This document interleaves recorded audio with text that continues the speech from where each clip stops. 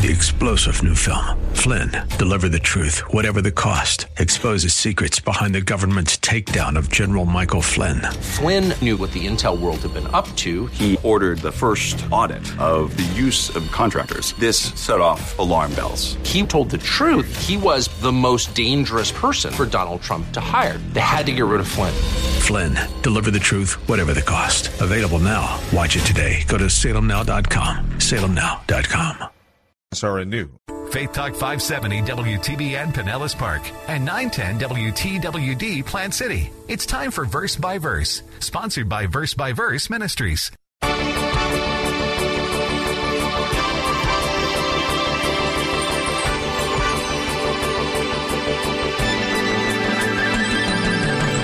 Number one, he tells us the depth of man's sin problem. He tells us how bad it really was for us. Then he moves on to speak of God's provision for man in light of his sin problem. God in his mercy didn't leave us dead in our sins and trespasses. He demonstrated his power. And then finally, he tells us in verse 10, God's purpose for man in saving him from his serious sin problem. The Bible is full of amazing miracles. In John 9, Jesus gave sight to a man born blind. Witnesses were stunned. That was a miracle that could only be done by Messiah. And here, they just saw it happen right in front of them. Others were in awe when Jesus raised Lazarus from the dead. As impressive as those two miracles were, they were just shadows of the one that happens every time a sinner comes into a saving relationship with the Lord Jesus. They were earthly pictures of a profound spiritual truth. We are born blind, spiritually dead, until Jesus gives us spiritual sight so we can see Him for who He is, and spiritual life when He gives us the faith we need to trust Him for who He is. Welcome. This is Verse by Verse, a Bible class of the year taught by Pastor Steve Kreloff of Lakeside Community Chapel in Clearwater, Florida. Pastor Steve is taking us on a guided tour of Ephesians chapter 2. In the parable of the rich young ruler in Matthew 19, Jesus commented that it's easier for a camel to go through the eye of a needle than for a rich man to enter the kingdom of God. Well, the disciples, apparently recognizing that we are all rich to one degree or another, asked, "Then who can be saved?" Jesus responded, "With people, this is impossible, but with God, all things are possible." If you have your Bible, open it to Ephesians chapter 2. Here's Pastor Steve. Tonight I want to direct your attention once again to Ephesians chapter 2. So if you'll open your Bibles to chapter 2 of Paul's letter to the Ephesians. And I want to read to you once again, as we did last week, verses 1 through 10. The apostle writes, "And you were dead in your trespasses and sins, in which you formerly walked according to the course of this world, according to the prince of the power of the air of the Spirit that is now working in the sons of disobedience. Among them we too all formerly lived in the lusts of our flesh, indulging the desires of the flesh and of the mind, and were by nature children of wrath, even as the rest. But God, being rich in mercy, because of His great love with which He loved us, even when we were dead in our transgressions, made us alive together with Christ. By grace you've been saved. And raised us up with Him and seated us with Him in the heavenly places in Christ Jesus, so that in the ages to come He might show the surpassing riches of His grace and kindness toward us in Christ Jesus. For by grace you have been saved through faith, and that not of yourselves. It is the gift of God, not as a result of works, so that no one may boast. For we are His workmanship, created in Christ Jesus for good works, which God prepared beforehand so that we would walk in them." These verses are intended to highlight one primary truth. There are many truths in this passage, but one primary truth rises above all others, and all the other truths in this passage point to this truth. And the truth that I'm referring to is the power of God. Specifically, it is the power of God that is responsible for our salvation. Paul's message in these verses is that the only reason we have been delivered from the wrath of God that we deserve, the only reason, is because God has demonstrated His power in not only saving us, but giving us life, because we were dead in our sins and trespasses. And that's really what he's exalting here, is the greatness of the power of God. It cannot be appreciated unless we realize how low we were. We weren't simply sick. We weren't partially dead. We were completely dead, spiritually dead. And that's why, folks, in the opening verses of this passage, Paul emphasizes what we once were before we were saved. He says we were dead in our trespasses and our sins, and we evidenced that death. We proved that we were dead by the way that we lived. In that, he says, we walked, meaning our behavior, was such that we walked according to the course of this world, according to the prince of the power of the air, of the spirit that's now working in the sons of disobedience. Now, all Scripture has a context. All Scripture has a setting. So the question we are asking as we come tonight is, why is Paul teaching about dead souls and the power of God and salvation? Where did this come from? Why is he doing it here at the beginning of chapter 2? What's in the apostle's mind? What is he thinking? Well, the connection goes back to chapter 1, verse 19, that Paul, in that verse, told the Ephesians that one of the things he does when he prays for them is that he prays that they might understand something of the greatness and grandeur of God's power in the life of a believer. Let's look back at actually verse 18 and then 19 of chapter 1. He says, I pray that the eyes of your heart may be enlightened, so that you will know what is the hope of his calling, what is the riches of the glory of his inheritance in the saints, and here's what we want to focus on, and what is the surpassing greatness of his power toward us who believe. These are in accordance with the working of the strength of his might. Now, the reason that Paul prays for this is so the Ephesians would be certain of future glory. Future glory in the sense of a redeemed body. Paul has taught them in chapter 1, verses 13 and 14, that the Holy Spirit has been given to them the moment they believe. The Holy Spirit was given as a pledge, a down payment, a guarantee that God will complete this salvation by giving them a redeemed body. Right now, our salvation is not complete. Our souls have been saved, but our bodies are still corrupt and fallen. But someday we're going to have a perfect body, a redeemed body. And the apostle wants to assure the Ephesians that nothing will stop that, neither their sin, nor Satan, nor demons, nor death, because God has the power to pull it off. Look at verses 13 and 14 of chapter 1. In him you also, after listening to the message of truth, the gospel of your salvation, having also believed, you were sealed in him with the Holy Spirit of promise, who is given, the Spirit is given as a pledge, which means a down payment, that there's more to come, of our inheritance, with a view to the redemption of God's own possession, to the praise of his glory. The redemption of God's own possession he's talking about is the redemption of our bodies, which has not taken place yet. And the proof that God is powerful enough to pull all of this off, the proof of that is that he raised Jesus Christ from the dead. Verse 20. Which, speaking of his power, he brought about in Christ when he raised him from the dead and seated him at his right hand in the heavenly places. So giving life to our Lord's dead body while it was in the tomb, where he was buried, demonstrated how powerful God is. He raised his Son from the dead. His body was really dead. He was dead. Now, as chapter 2 begins, Paul is still talking about the power of God. New chapter, but not a new thought in the apostle's mind. He's still talking about the power of God, only now he illustrates God's power by stating that he is so strong that not only did he give physical life to Christ's dead body, but he gives spiritual life to those who were once spiritually dead.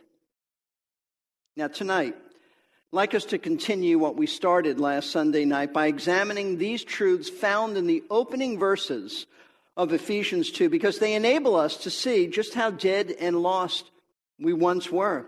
And it's against this very background that God's power is exalted. When you realize how hopeless we were, how dead we were, how lost we were, You understand that God is to be praised for demonstrating his power in our lives. And as I told you last week, the way Paul organizes his thoughts in this passage is that he explains how God's power is demonstrated in saving man by telling us three issues relating to man. Number one, he tells us the depth of man's sin problem. He tells us how bad it really was for us. Then he moves on to speak of God's provision for man in light of his sin problem. God in his mercy didn't leave us dead in our sins and trespasses. He demonstrated his power. And then finally, he tells us in verse 10, God's purpose for man in saving him from his serious sin problem. Now, last Sunday, we only had time to just really scratch the surface of verse 1. So I want us to continue tonight as we look at how God's power is demonstrated in the depth of man's sin problem. Verse 1 of chapter 2.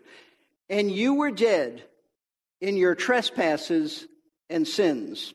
Now, in this statement, Paul tells us the condition of all unconverted people, all unsaved people, all people before they were saved. He tells us that we were dead.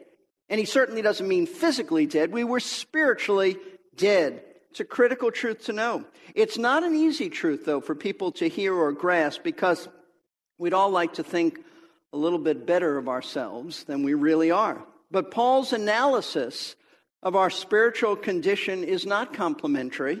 He tells us that we were dead, meaning we were totally unresponsive to God. We had no relationship with him, no intimacy with him, no personal walk with him, nor did we want to have a relationship with him.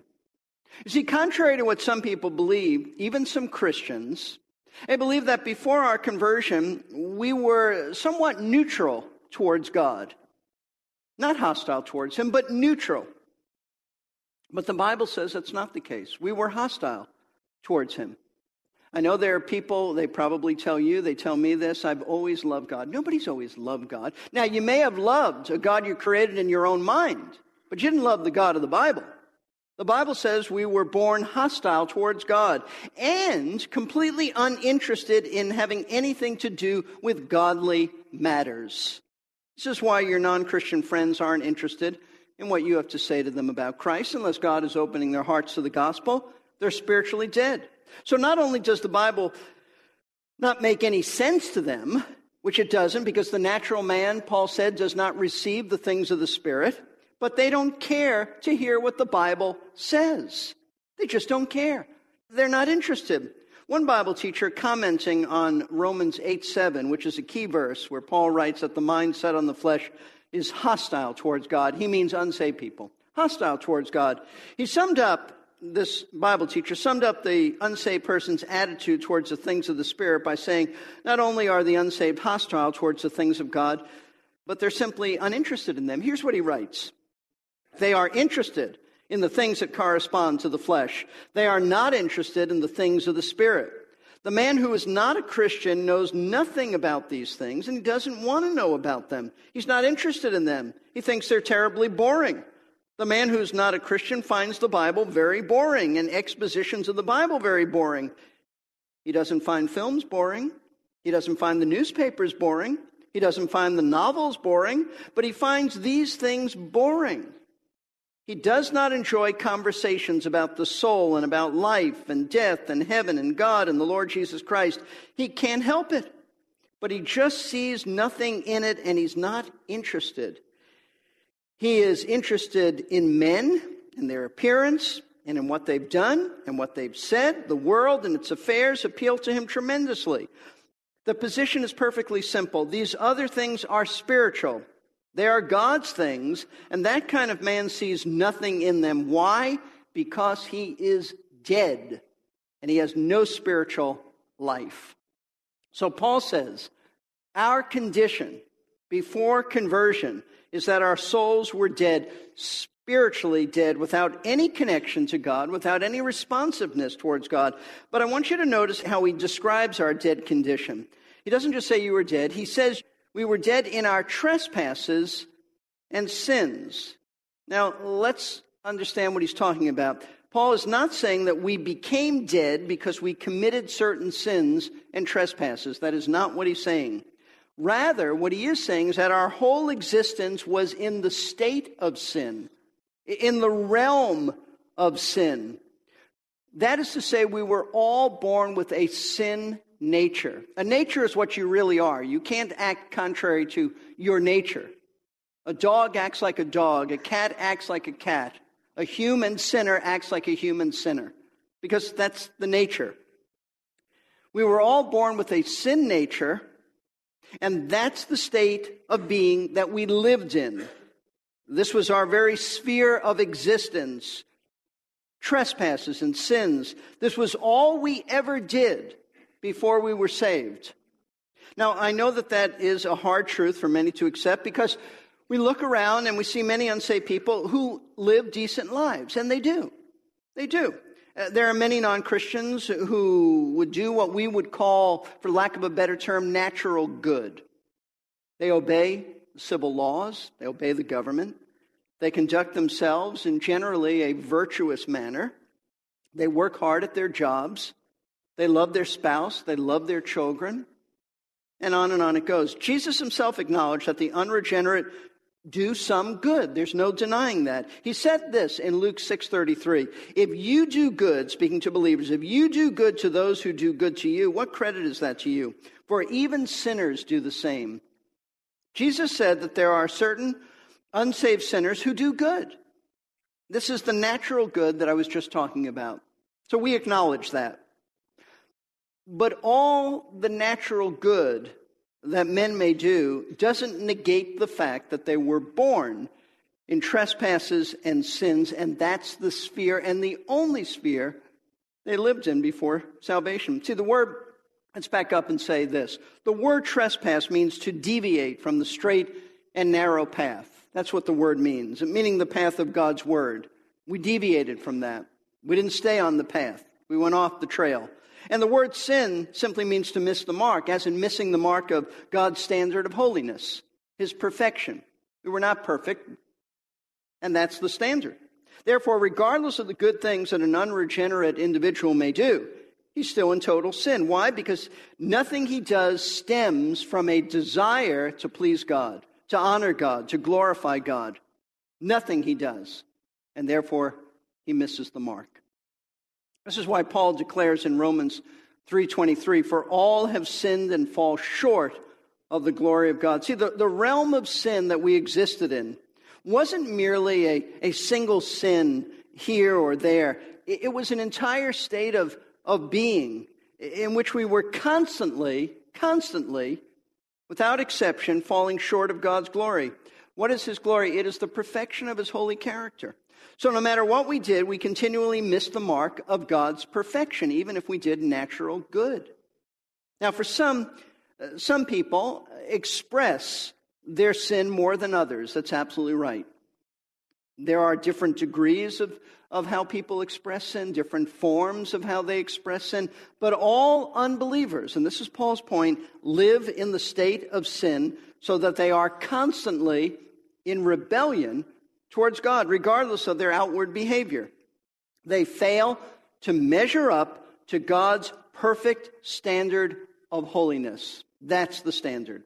Now, folks, let me tell you why so many people, including some Christians, object to this doctrine of man being dead in his sins and trespasses, and therefore being powerless to respond to God on their own. It's because this teaching has a very low view of man. That's why. It's contrary to what he likes to think about himself as being great and exalted. And he's offended to hear that he's a dead and powerless creature. It's not good for his self-esteem. That he's unable to respond to God. He wants to think of himself as free to do anything he wants to do, even accept God if he chooses to do so. But tied together with the truth that man is dead in his sins and trespasses is the biblical doctrine that man's will is not free to choose God, because his will is in bondage to his sin. Therefore, he doesn't have the capacity to choose God. He is absolutely incapable of choosing God. All he can do is choose the way that he is going to express his sin. That's a hard doctrine. to receive, but that's precisely what Scripture teaches. Romans 8, verse 7 says, because, and I paraphrased it earlier, but Paul said, because the mind set on the flesh is hostile towards God. For it does not subject itself to the law of God, for it is not even able to do so. It's not able to do it. It doesn't want to do. It's not able to do it. See, the only man who ever had a free will was Adam before the fall. He had a free will. He could choose to follow the Lord or not. But once Adam sinned and fell, not only did he lose his free will, but everyone after him lost a free will because we became slaves to sin. We have a sin nature which put us in the perpetual state of being dead in sins and trespasses. And the proof that all men prior to conversion are spiritually dead and slaves of their own sin, existing in the realm of their sins and trespasses, the proof is the way that we once lived before our salvation, the way that we conducted ourselves before Christ by his power saved us. Now let's move on, because notice how Paul describes, as he moves on in verse 2, the way that we once lived. He says, in which you formerly walked according to the course of this world, according to the prince of the power of the air, of the Spirit that's now working in the sons of disobedience. Now, first of all, Paul says that before our conversion, we walked in our trespasses and sins. Before he said we were dead in our trespasses and sins. Now he says that we walked in them. And we walked in them according to the course of this world. Now, what does Paul mean by this? Well, Paul is using the word walk not in the sense of physically walking, but in the sense of behavior, our lifestyle, the way we carried ourselves, our conduct. And he's using the word world to speak not of the created physical world, but rather of the world's value system, the way the unsaved world of people, how they think, how they look at things. In other words, their outlook. What we would call the secular world, society without God.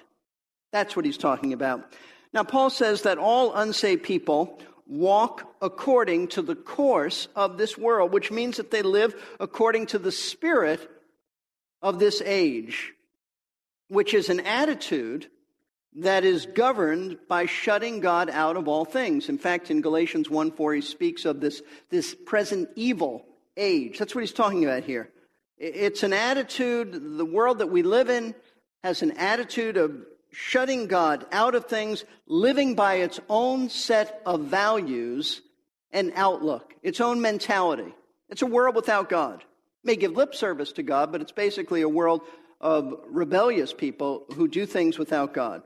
See, this is why unsaved people, and this is a profound truth, but this is why unsaved people are so similar in so many ways. Similar in their outlooks, why they believe and think so often alike. What their values are very similar.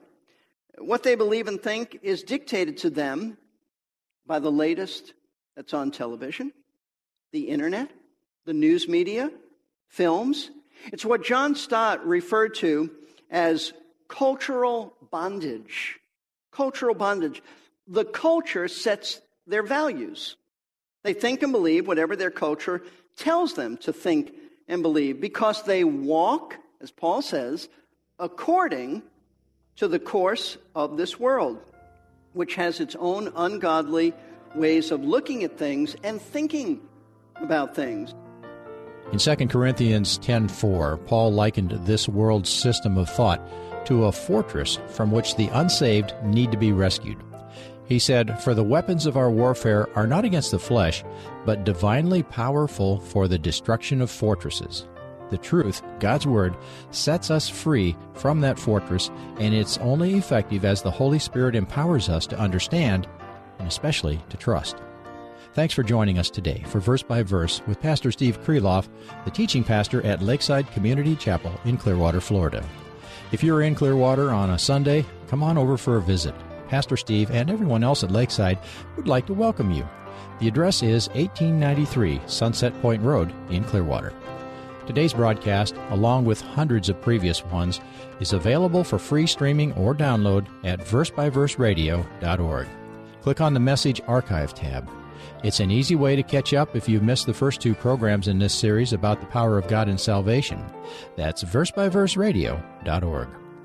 There are many stories that involve a hapless victim who is enchanted in some way so that he or she sees only the reality that someone else wants them to see.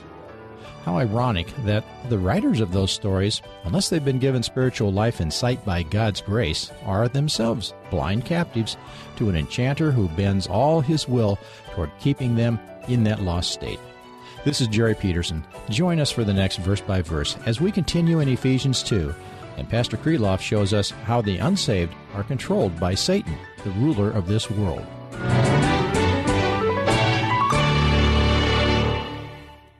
Encouraging you in Christ.